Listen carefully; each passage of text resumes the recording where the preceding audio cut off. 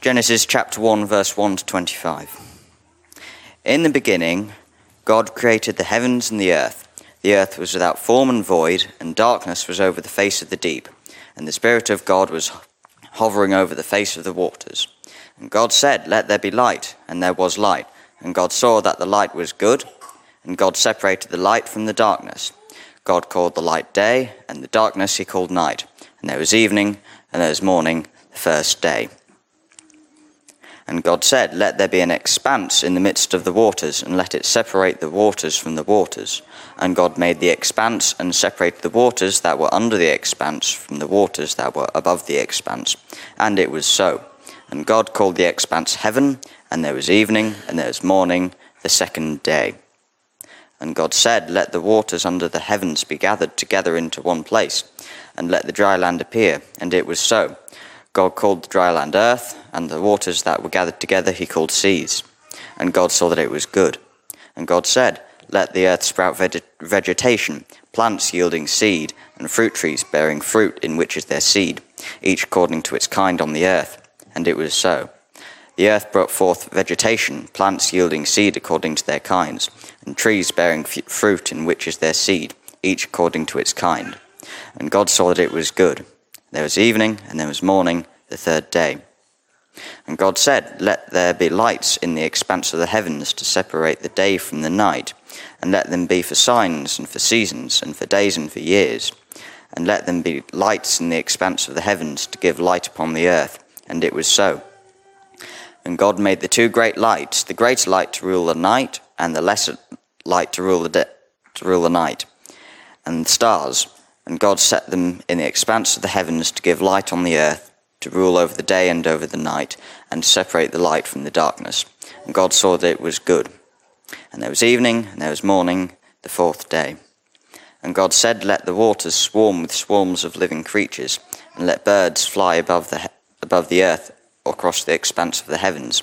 So God created the great sea creatures with which the waters swam, according to their kinds, and every winged bird according to its kind. And God saw that it was good. And God blessed them, saying, "Be fruitful and multiply, and fill the waters in the seas. Let the birds multiply on the earth." And there was evening, and there was morning, the fifth day. And God said, "Let the earth bring forth living creatures, according to their kinds, livestock and creeping things, and beasts of the earth according to their kinds." And it was so. And God made the beasts of the earth according to their kinds, and the livestock according to their kinds, and everything that creeps on the ground according to its kind. And God saw that it was good.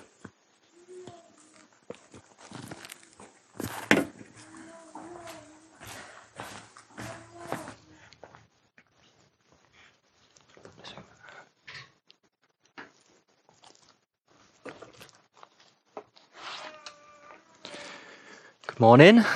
It's really good to be able to share your Harvest service with you this morning. Harvest is such a great opportunity to celebrate and give thanks for God's goodness, His abundant grace, which we see year after year. I think that in a farming community like this, it can be maybe a little bit more clearly seen, maybe a little bit more appreciated as you see firsthand the work that goes into the whole process of planting, growing, and harvesting a crop.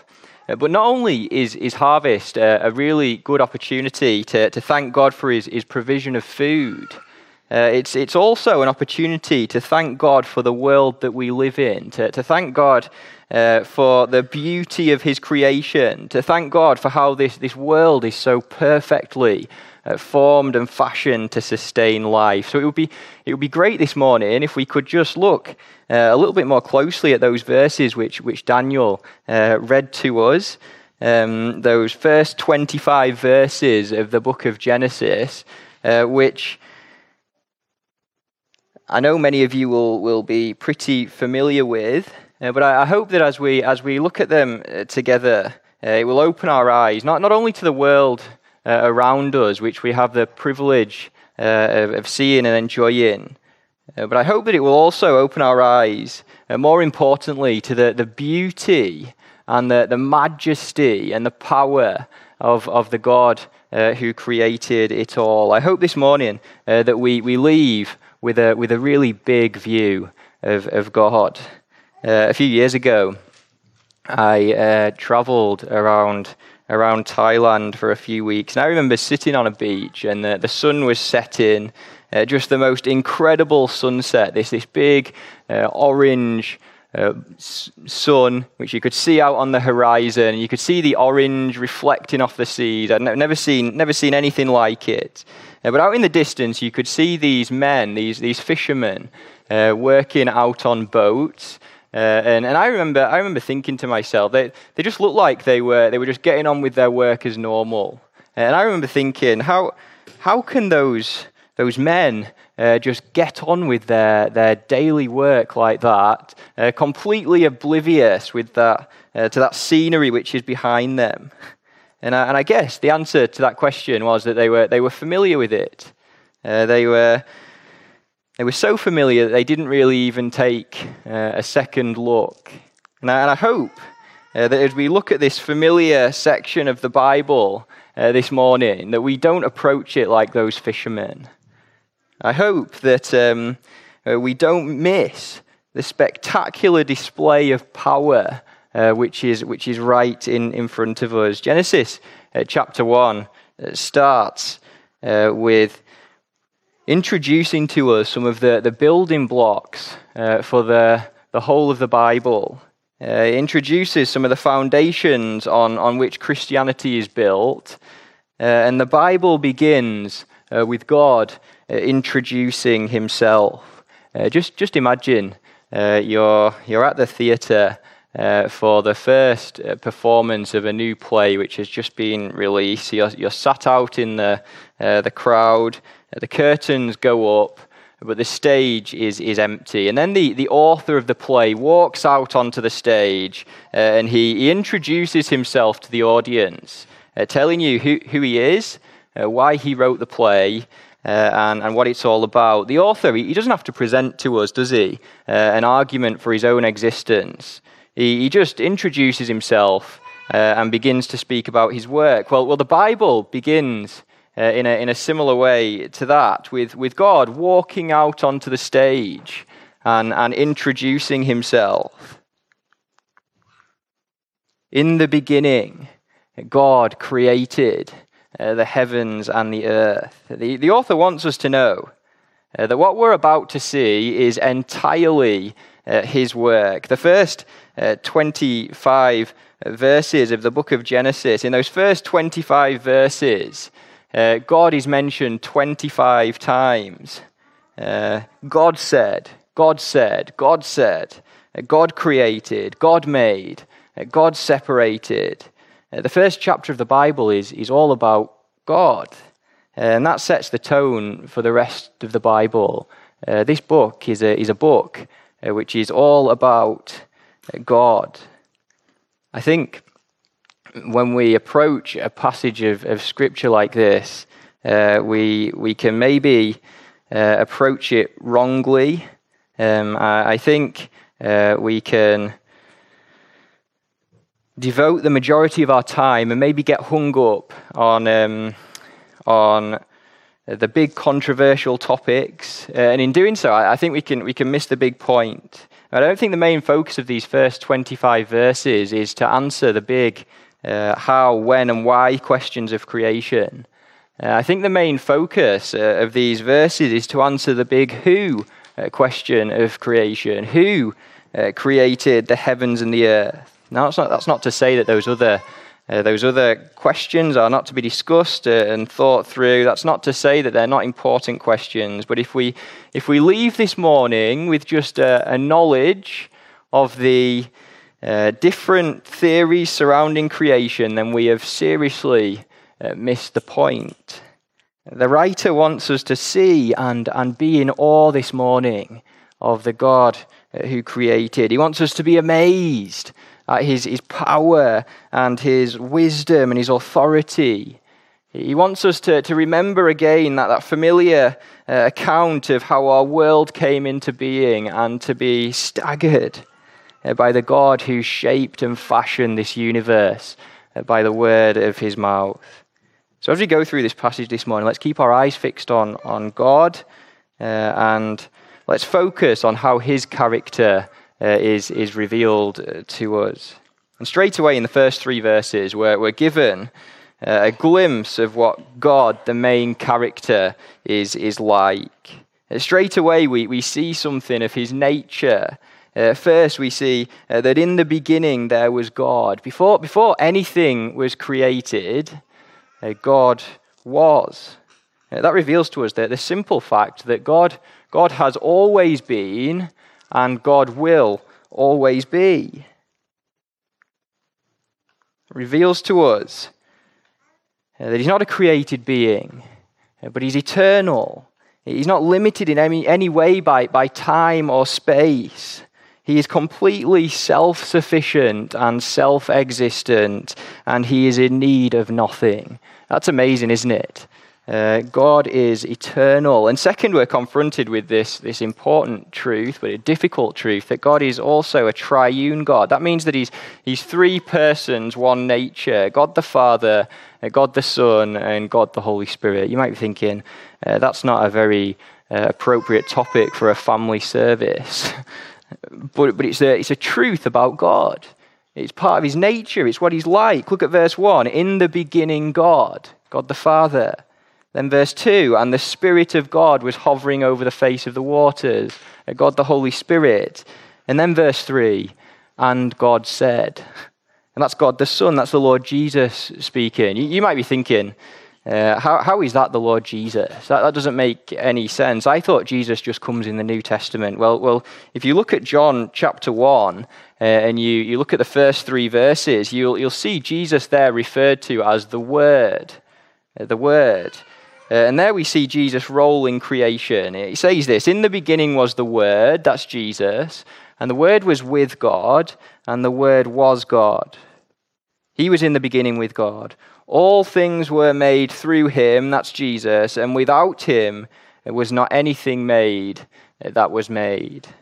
When God said, let there be light, that was Jesus speaking.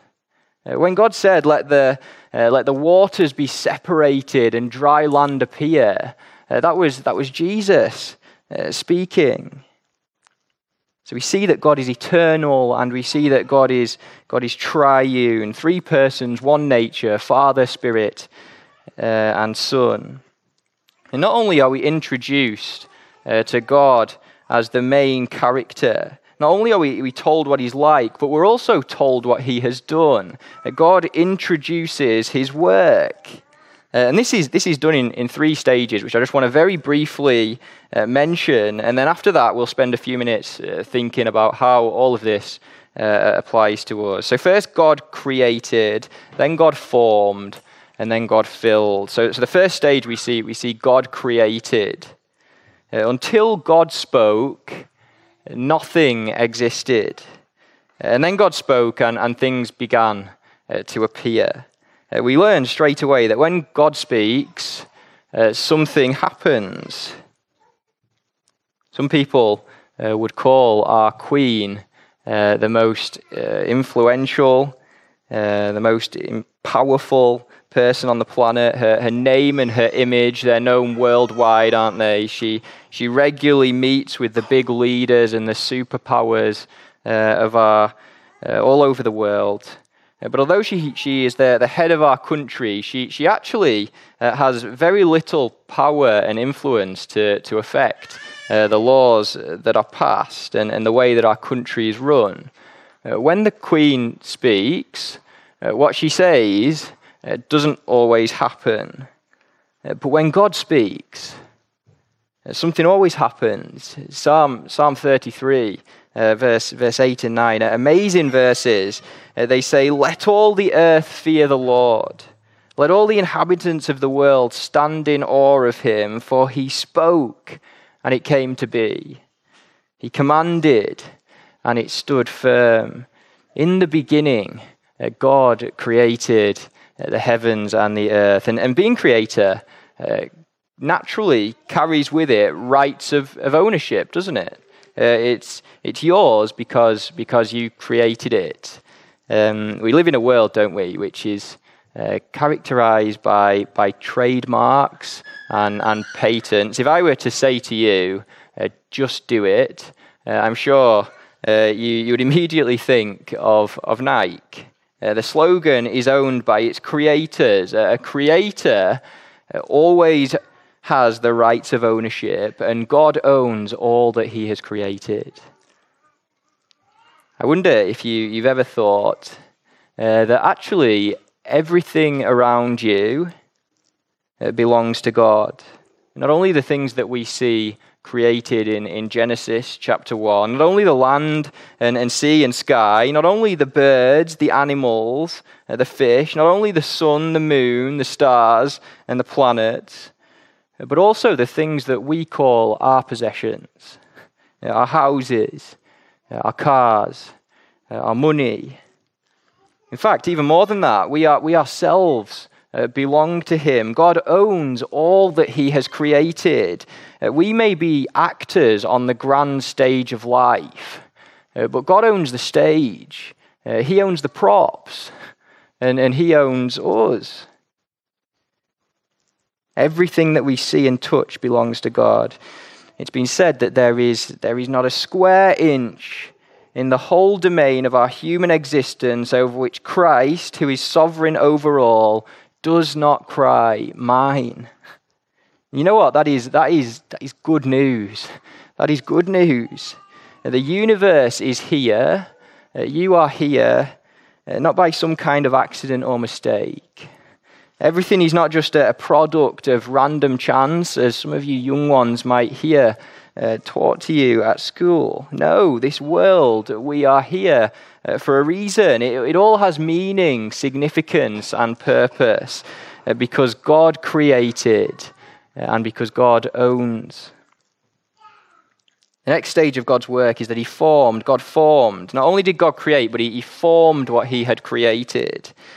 We see in verse 2 that God creates this earth which was without form and void, almost like an uninhabitable, chaotic wasteland. It was void and empty. There was almost really not really much there that you could see. And then God spoke. From day 1 through to day 3, we see God formed and fashioned what he had created. He formed these 3 spheres of activity. On day 1, you'll see in your Bible, he created the day and the night. On day 2, he created the sea and the sky. On day 3, he created the land. And there's a common theme through these first 3 days of activity, and it's a theme of separation. God just seems to be separating everything. First, he separates the light and the darkness in verse 4. And then he separates the seas and the skies, verse 6. And then he separates the seas from the land in verse 9. Just imagine it. God just separating the light from the darkness. So one moment it's light and bright, and then like the flick of a switch, it just goes pitch black. Just imagine standing by and watching God just gather all of the seas together in one place and forming dry land. Just awesome power, incredible authority. But this theme of separation also becomes foundational for the rest of the Bible. Take, for example, the separation between light and darkness. Light throughout the Bible is associated with Jesus, with the Word of God, with God's people, with God's blessing. And darkness is associated with Satan, with sin, with death, and with judgment. Light and darkness have nothing in common. The eternal God, who is seated in unapproachable light, is separate from the darkness of sin and Satan. And God makes that separation right at the beginning because it's foundational principle for the rest of the Bible. Paul says later on that light has no fellowship with darkness. These are foundational principles for understanding the rest of Scripture. God is a God who separates. So God created, God formed, and finally God fills. God fills what he has formed. So we now have these three spheres that God has formed. We have the day and the night, the skies and the seas, and the land. And over the next 3 days, from day 4 through to day 6, God fills them. On day 4, we see how God fills the day and the night in verse 16 by creating the sun, moon, and the stars. On day 5, we see how God fills the sky and the sea in verse 20 and 21 by creating the birds and the fish. And then on day 6, we see how God fills the land in verse 24 by creating the animals which walk on the ground, and then he goes on to create us. It's pretty clear, isn't it, that God works in a logical way. The watchful Creator assigns everything its place, its purpose, its meaning, and he steps back and looks at everything that he has made, and he says that it was good. He says that it was good. What God's saying there is he's saying that it was fit for purpose, like a builder who builds a house. After he's finished his work, he steps back, he compares it to the plans that he has, and he makes the decision whether it fits the plans, whether it's fit for purpose, whether it does what it was designed to do. That's like God. He looked at it all and he said that it was good. He does what it's designed to do. So this morning we've been introduced to God. We've been introduced, given a glimpse of what he's like, and he's shown us his work, how he created, formed, and filled our universe by the word of his mouth. But now we're confronted with the question: what does this mean for us? How does this apply to me? How does this change the way that I'm going to live today, tomorrow, next week? And I think the right response this morning is to respond in worship. In Romans chapter 1, we're told that God's invisible attributes, primarily his eternal power and divine nature, are on display in what he has made. So it's clear this morning that these verses that we have thought about are supposed to leave us in awe and wonder of God. We're supposed to look at the vastness of this universe and to think, if that is vast, then how vast is the God who created it? How awesome and powerful and mighty must God be? So as we see the beauty of a sunset, the grandeur of a mountain range, as we see the power of a huge wave, the rumbling of the thunder and the flashes of lightning, as we look through a telescope or see on our television screens, galaxies which are far off, stars which are millions of light years away, God is effectively saying to us, come, worship me. I made it all. I own it all. I'm currently sustaining it all. So come, worship me. So I guess the question we could ask is, what does this kind of worship look like? Well, worship can be expressed, can't it, in a number of ways. First, worship can be expressed through the things that we say. As we think about what God is like and think about what he has done, one aspect of worship might be to sing his praises. And that's not only in our services here on a Sunday morning. Of course, that's an opportunity to do that, to sing God's praises. But I wonder, how about as you go about your daily life? I wonder if you ever think about the splendor of God and cannot help but sing his praises. I am an absolutely terrible singer. But as I've been thinking about these verses, I have had to respond with with singing. Who has held the oceans in his hands? Who has numbered every grain of sand? Behold our God, seated on his throne. Come, let us adore him. O Lord my God, when I consider all the works your hands have made, I see the stars, I hear the rolling thunder. Your power throughout the universe displayed. Then sings my soul, my Saviour God, to thee, how great thou art. Or our worship might be expressed. It might be expressed through prayer. Why not each day as you kneel to pray, remind yourself of the power of God in creation and spend some time thanking him for who he is and what he's like and all that he has done, how he's revealed himself to us in the Bible, and how even though he is so vast, so powerful, so mighty, that he is even interested in us, even the small details of our lives. Worship, it's not only expressed through the things that we say, but also through the way that we live. Romans 12, verse 1, a well-known verse, and it says, I appeal to you, therefore, brothers, by the mercies of God, to present yourselves as a living sacrifice, holy and acceptable to God, which is your spiritual worship. Obeying what the Bible says, living a holy life, abandoning yourselves in service to God is an act of worship.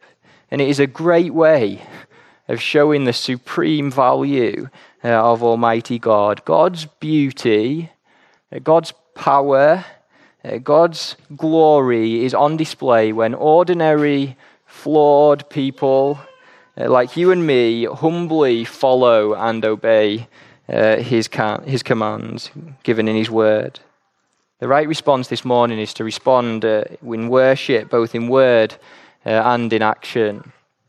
Next, the right response this morning is to respond in submission. How could we disobey such a God? The God whose words carry authority. What a scary thing it would be to fall into the hands of such a God. Is he not capable of doing with us as he pleases? This is the God who speaks and something happens. This is the God who commands. And what he commands always comes to pass. I just want to say that God's words at creation are not the only words that God has spoken. We believe, don't we, that the Bible is the authoritative word of God. Paul says to Timothy, doesn't he, that all scripture is breathed out by God. And just as God spoke authoritative words at creation, he has also spoken authoritative words through his Son. And this is what Jesus, God's Son, says, for God so loved the world that he gave his only Son, that whoever believes in him should not perish but have eternal life. For God did not send his Son into the world to condemn the world, but in order that the world might be saved through him.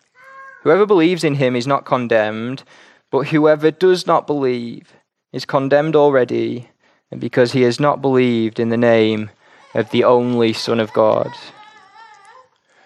Will you listen and respond to the authoritative words of God this morning? Will you turn from your sin, your rebellion towards God and trust in Jesus, trusting that the sacrifice that he made at the cross was at your expense? Will you submit to him, trusting that when he says your sins are forgiven, then your sins are forgiven?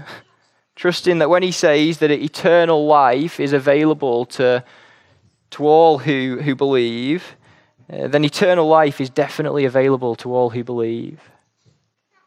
Will you ignore the call this morning? Will you sweep to the side the authoritative words of the Lord Jesus, who says that those who refuse to believe in him, to trust in him for forgiveness, will be condemned? Will you continue to live life your way, to live how you like, and ultimately feel the wrath of Almighty God. What a scary thing it would be to fall into the hands of such a God, the God that we have read about this morning. The right response this morning is to respond in submission. A few weeks ago, I read an article which was sent by email. I just want to read to you the first paragraph of that article. I think it's a good way to finish, and it has a little challenge at the end as well. So just really think about these words.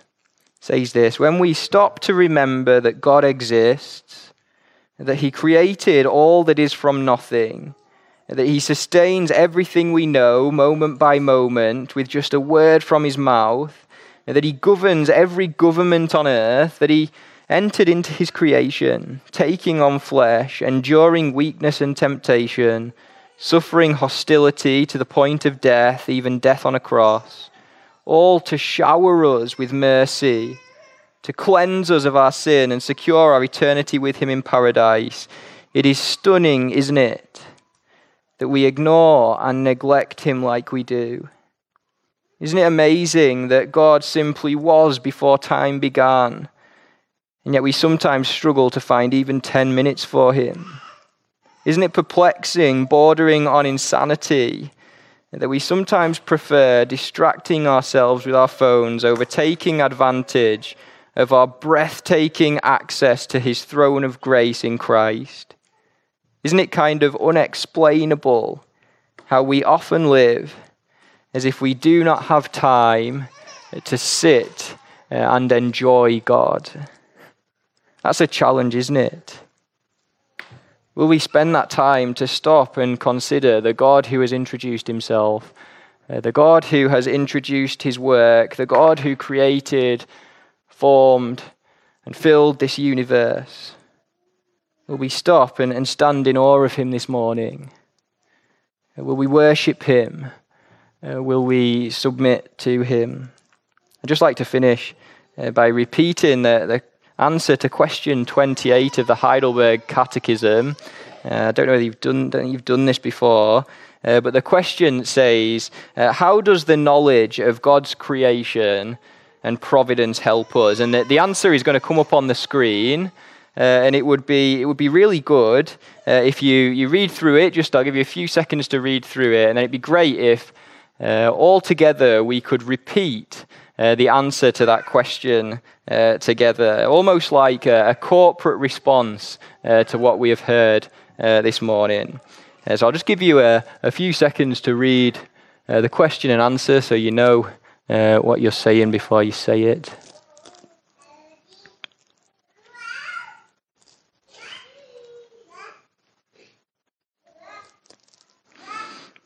Okay, so I'll read the question, and then if we can all repeat back the answer. How does the knowledge of God's creation and providence help us? We can be patient when things go against us, thankful when things go well, and for the future, we can have good confidence in our faithful God and Father that nothing in creation will separate us from his love. For all creatures are so completely in God's hand that without his will, they can neither move nor be moved. Shall we pray?